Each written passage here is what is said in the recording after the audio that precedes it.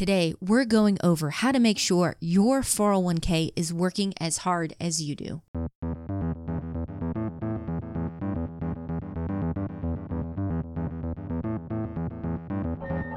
Welcome to Couple Money, a podcast focused on helping spouses get on the same page, dump their debt faster, and get on the path to financial freedom together.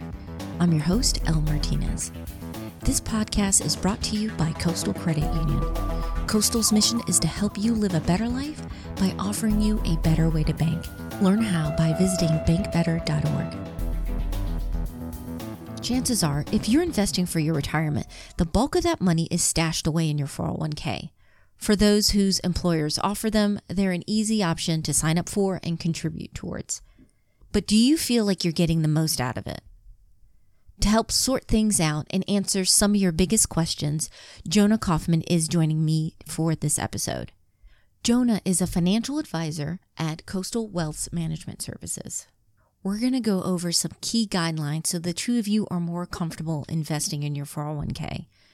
In this episode, we're going to discuss why your 401k is a great foundation for retirement savings, what factors to consider when you're investing, and understanding some of the different options that your 401k may offer. Let's get started.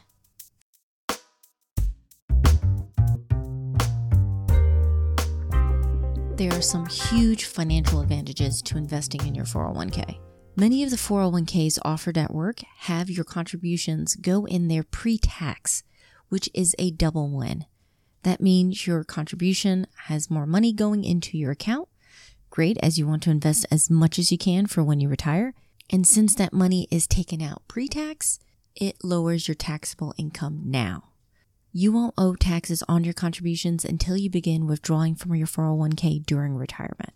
Now, if your company offers a Roth 401k, it's the reverse, meaning you're taxed on your contributions now, but can withdraw tax-free come retirement. Another plus that comes with 401ks is that your company may offer a match for your contributions. Think of it like a bonus for making a smart money move. If your company has this program, when you set aside a certain percentage or contribution from your paycheck, they will match it. And depending how much you pitch in, that can be a significant amount. For 2019, your 401k contribution limit is $19,000 if you're under 50. For those 50 and over, you also have a catch-up contribution limit, and that's going to be $6,000. Don't worry if you're not in a position to max out your 401k yet. Starting earlier is crucial as compound interest can have a huge impact on your savings. One question I've received quite a bit is whether you should vest when you're in debt. And the answer is, it depends. Some things to consider though. If you have high interest debt, you might want to go ahead, put just the minimum to get the match, and then direct all your attention and extra money to paying those debts off first. Why? Because the interest rate on your debt is most likely going to be higher than the return you get with investing. It's kind of like being in the middle of a lake with a boat and a large hole in the bottom. You have to fix that problem first. And if you look at the numbers, you can come out ahead, getting just enough to get that match, and then directing the rest of your money can be a win-win situation. But of course, this is one of those personal choices that come up with personal finances. So you have to make the decision that's right for you and your family. Now that you have a better idea of how much you're going to be contributing to your 401k, let's talk about investing. But before you jump in and start weighing your options with what's in your company's 401k, it pays to take some time to consider what type of investor you are. Key thing that I always ask members and clients when understanding their risk tolerance and acumen for investing, and so this would apply to also investing within the 401k, is do you have the skill, the will, and the time to manage a basket of investments or mutual funds most of the time in this case? Or is it easier to have something that you know, based on my projected retirement, if you will, what is or does the 401k have a mutual fund that maybe aligns up within target retirement years, say 2035, 2040, 2045, etc. Most of us, especially when we're starting out with our finances and with investing, aren't subject matter experts on the topic. And that's okay. You can always educate yourself and improve your skills in this area. There are many free and affordable ways like this podcast, books, sites, courses that you can learn. And then there are financial experts like Jonah who have the training and expertise and the desire to help you craft a financial plan that fits with your goals. So don't feel like you have to become an expert to invest wisely. You should, though, have a solid foundation, and that includes understanding your risk tolerance. When an investor does, it's important to define your risk tolerance, and your risk tolerance is really how much can you handle the movements of the stock market or bond market or whatever the underlying market you invest in is. And typically, an investor is going to be diversified and have assets in both of those two markets for that matter. But 401ks specifically, they usually have some sort of risk tolerance worksheet. Whether you do that online through a tutorial or a sign up, or you do that just on a periodic basis, these can help give you a score. And that score might help you on a scale of 1 to 10 or 1 to 100 assess where in a risk tolerance ranking provided by the 401k provider you may land or you may fall. When you have an idea of what you're comfortable with, it's easier to figure out what you should be investing in. So that being the case, these types of models can help someone that doesn't necessarily have the time or the will to go in and make regular changes know that they're properly allocated. For someone that chooses to be more hands-on, typically you'll see a 401k has a few options that are not target retirement or target date funds. And the investor might follow the risk tolerance questionnaire to define how much of a particular asset class is right for them. And then define a period, whether that's quarterly, semi-annually, or even annually, to go through and review the performance and make sure that they're still in the right allocation for their risk tolerance.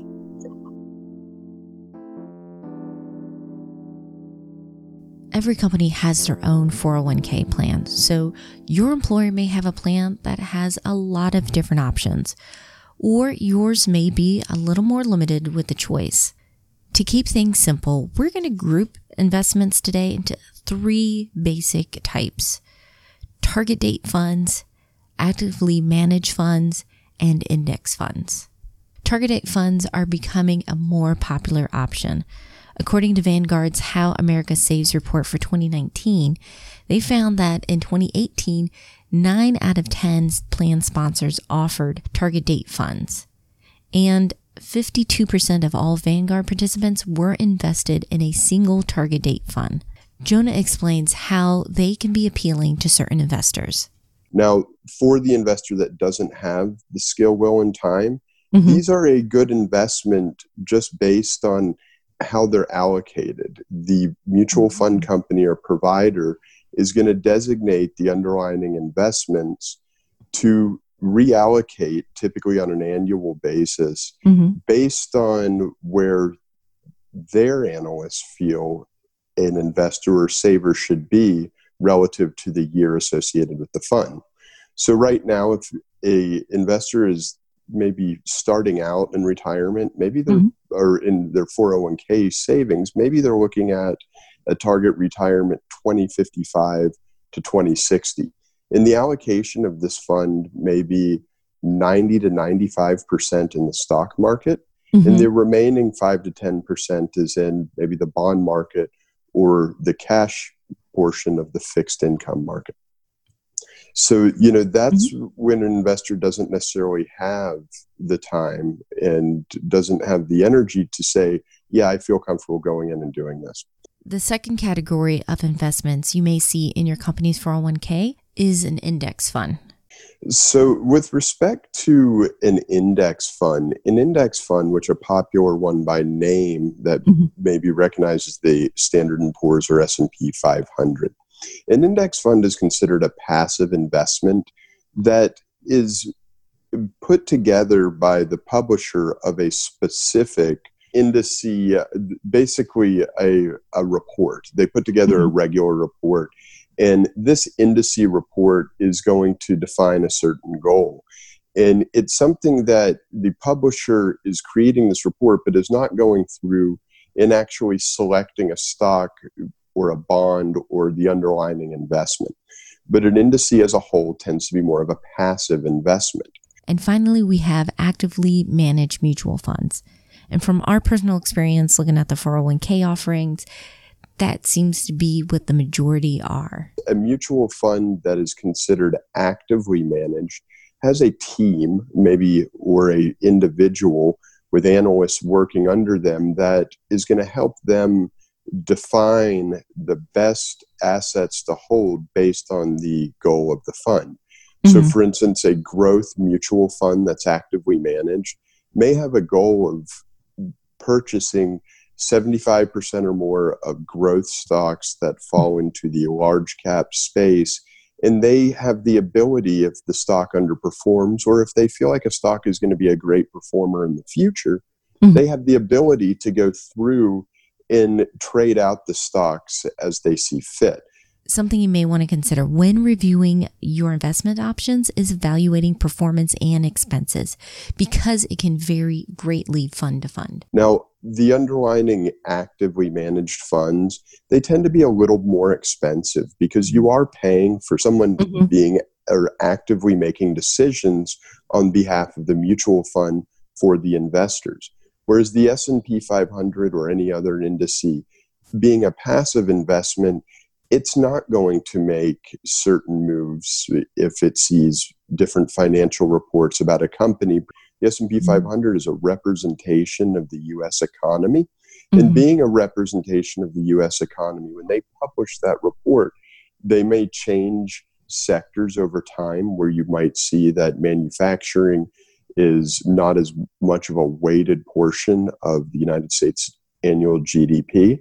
And maybe tech and industrials are. And so you'll see an uptick in certain companies and a downtick in others. But by and large, being a passive investment, a indice tends to have a much lower internal charge or expense because there isn't, or you're not paying as an investor for the expertise and management of the underlying group that sponsors the fund. Expense ratio is effectively the cost to manage the fund. So, the lower the expense ratio, it might be that, it is something indexed or more passively managed, whereas something may have a higher internal charge because it is, again, or a higher expense ratio because it's more actively managed. So please make sure you do your research up front with your investment options. Whether you go with target date, actively managed, or index funds, understand what you're getting. And just because something costs more, has higher expenses, doesn't automatically mean that you're going to get superior results. You really want to look into this. So however you decide to invest, make sure that you're understanding what your options are and that you're comfortable with the strategy you're taking. This segment is brought to you by Coastal Credit Union. If you're looking for better options with banking, please check out Coastal. They offer competitive rates with their checking and savings account, and you can speak with their wealth management services for your particular needs. Find out more at bankbetter.org. Before we wrap up, I want to focus on some key takeaways I got from speaking with Jonah and from preparing for this episode. The first one is understand yourself as an investor. There can be a huge difference between investment returns and investor returns. If you don't understand your risk tolerance and have an asset allocation that's aligned with it, then you're probably going to have some problems with your investments. If you go too aggressive with your investments when you're really more conservative, you're going to be tinkering with them, and more than likely, you're not going to get the performance that you want. Jonah mentioned a resource that could help you out, maybe having a worksheet to get a better idea of your risk tolerance, but you can also meet with a financial advisor or planner to sit down and get a better sense of what type of investor you truly are. The second is to make sure that you do your homework and objectively review your investments. Since we're talking about your retirement, you really want to be comfortable with what you're investing in. And then finally, Jonah had a great piece of advice about how often you two should check in with your investments. Long-term investments, like investments for retirement, at minimum twice a year, you want to know how your account is doing. So checking the balances twice a year. And then, maybe when you check the balances, also reviewing investment performance, but maybe annually having a major investment review where you say, this is where I'm going to make changes. Now, making changes too frequently inside the accounts, you're not doing yourself, any favors by trying to outthink what the market is going to do. If you'd like to connect with other families working hard to stay on top of their finances, including their retirement, please join us in our free and private Facebook group, Thriving Families. We're looking to support one another and help each other out, swapping ideas, stories, and resources. You can find us over at couplemoney.com/FB. I hope to see you there. Special thanks to Jonah for being a part of the show. If you're in the Triangle area in North Carolina and would like to get personalized help with your finances, get a better banking option, please check out what Coastal has at bankbetter.org. As always, I'll have links in the show notes with the resources we mentioned during our chat, as well as bonuses like our 5 Days to 5K course, which will show you how to find, save, and make money on the side. And don't forget, this is the last week for the Summer of Savings contest. We're giving away autographed copies of my book, Jumpstart Your Marriage and Your Money, as well as $100. You can find all the details on how you can enter plus more over at couplemoney.com/summer. I'm going on break next week, but I'm leaving you with a bonus episode during my vacation. Coastal and I teamed up on a limited series podcast called Simplify and Enjoy, and it's all about helping families have less stress and more options, not just with their finances, but also going through lifestyle design topics. We're going to talk about being frugal foodies, getting the best deals on family trips, and the episode I'm going to be sharing next week is easy ways for busy families to stay on top of their money. I hope you enjoyed the episode and subscribe to the series. Our theme song was written and performed by Gentle Regime. Additional music by Lee Rosevere. Finally, and most importantly, thank you. I am so grateful for your support. I hope you have a wonderful week. Take care.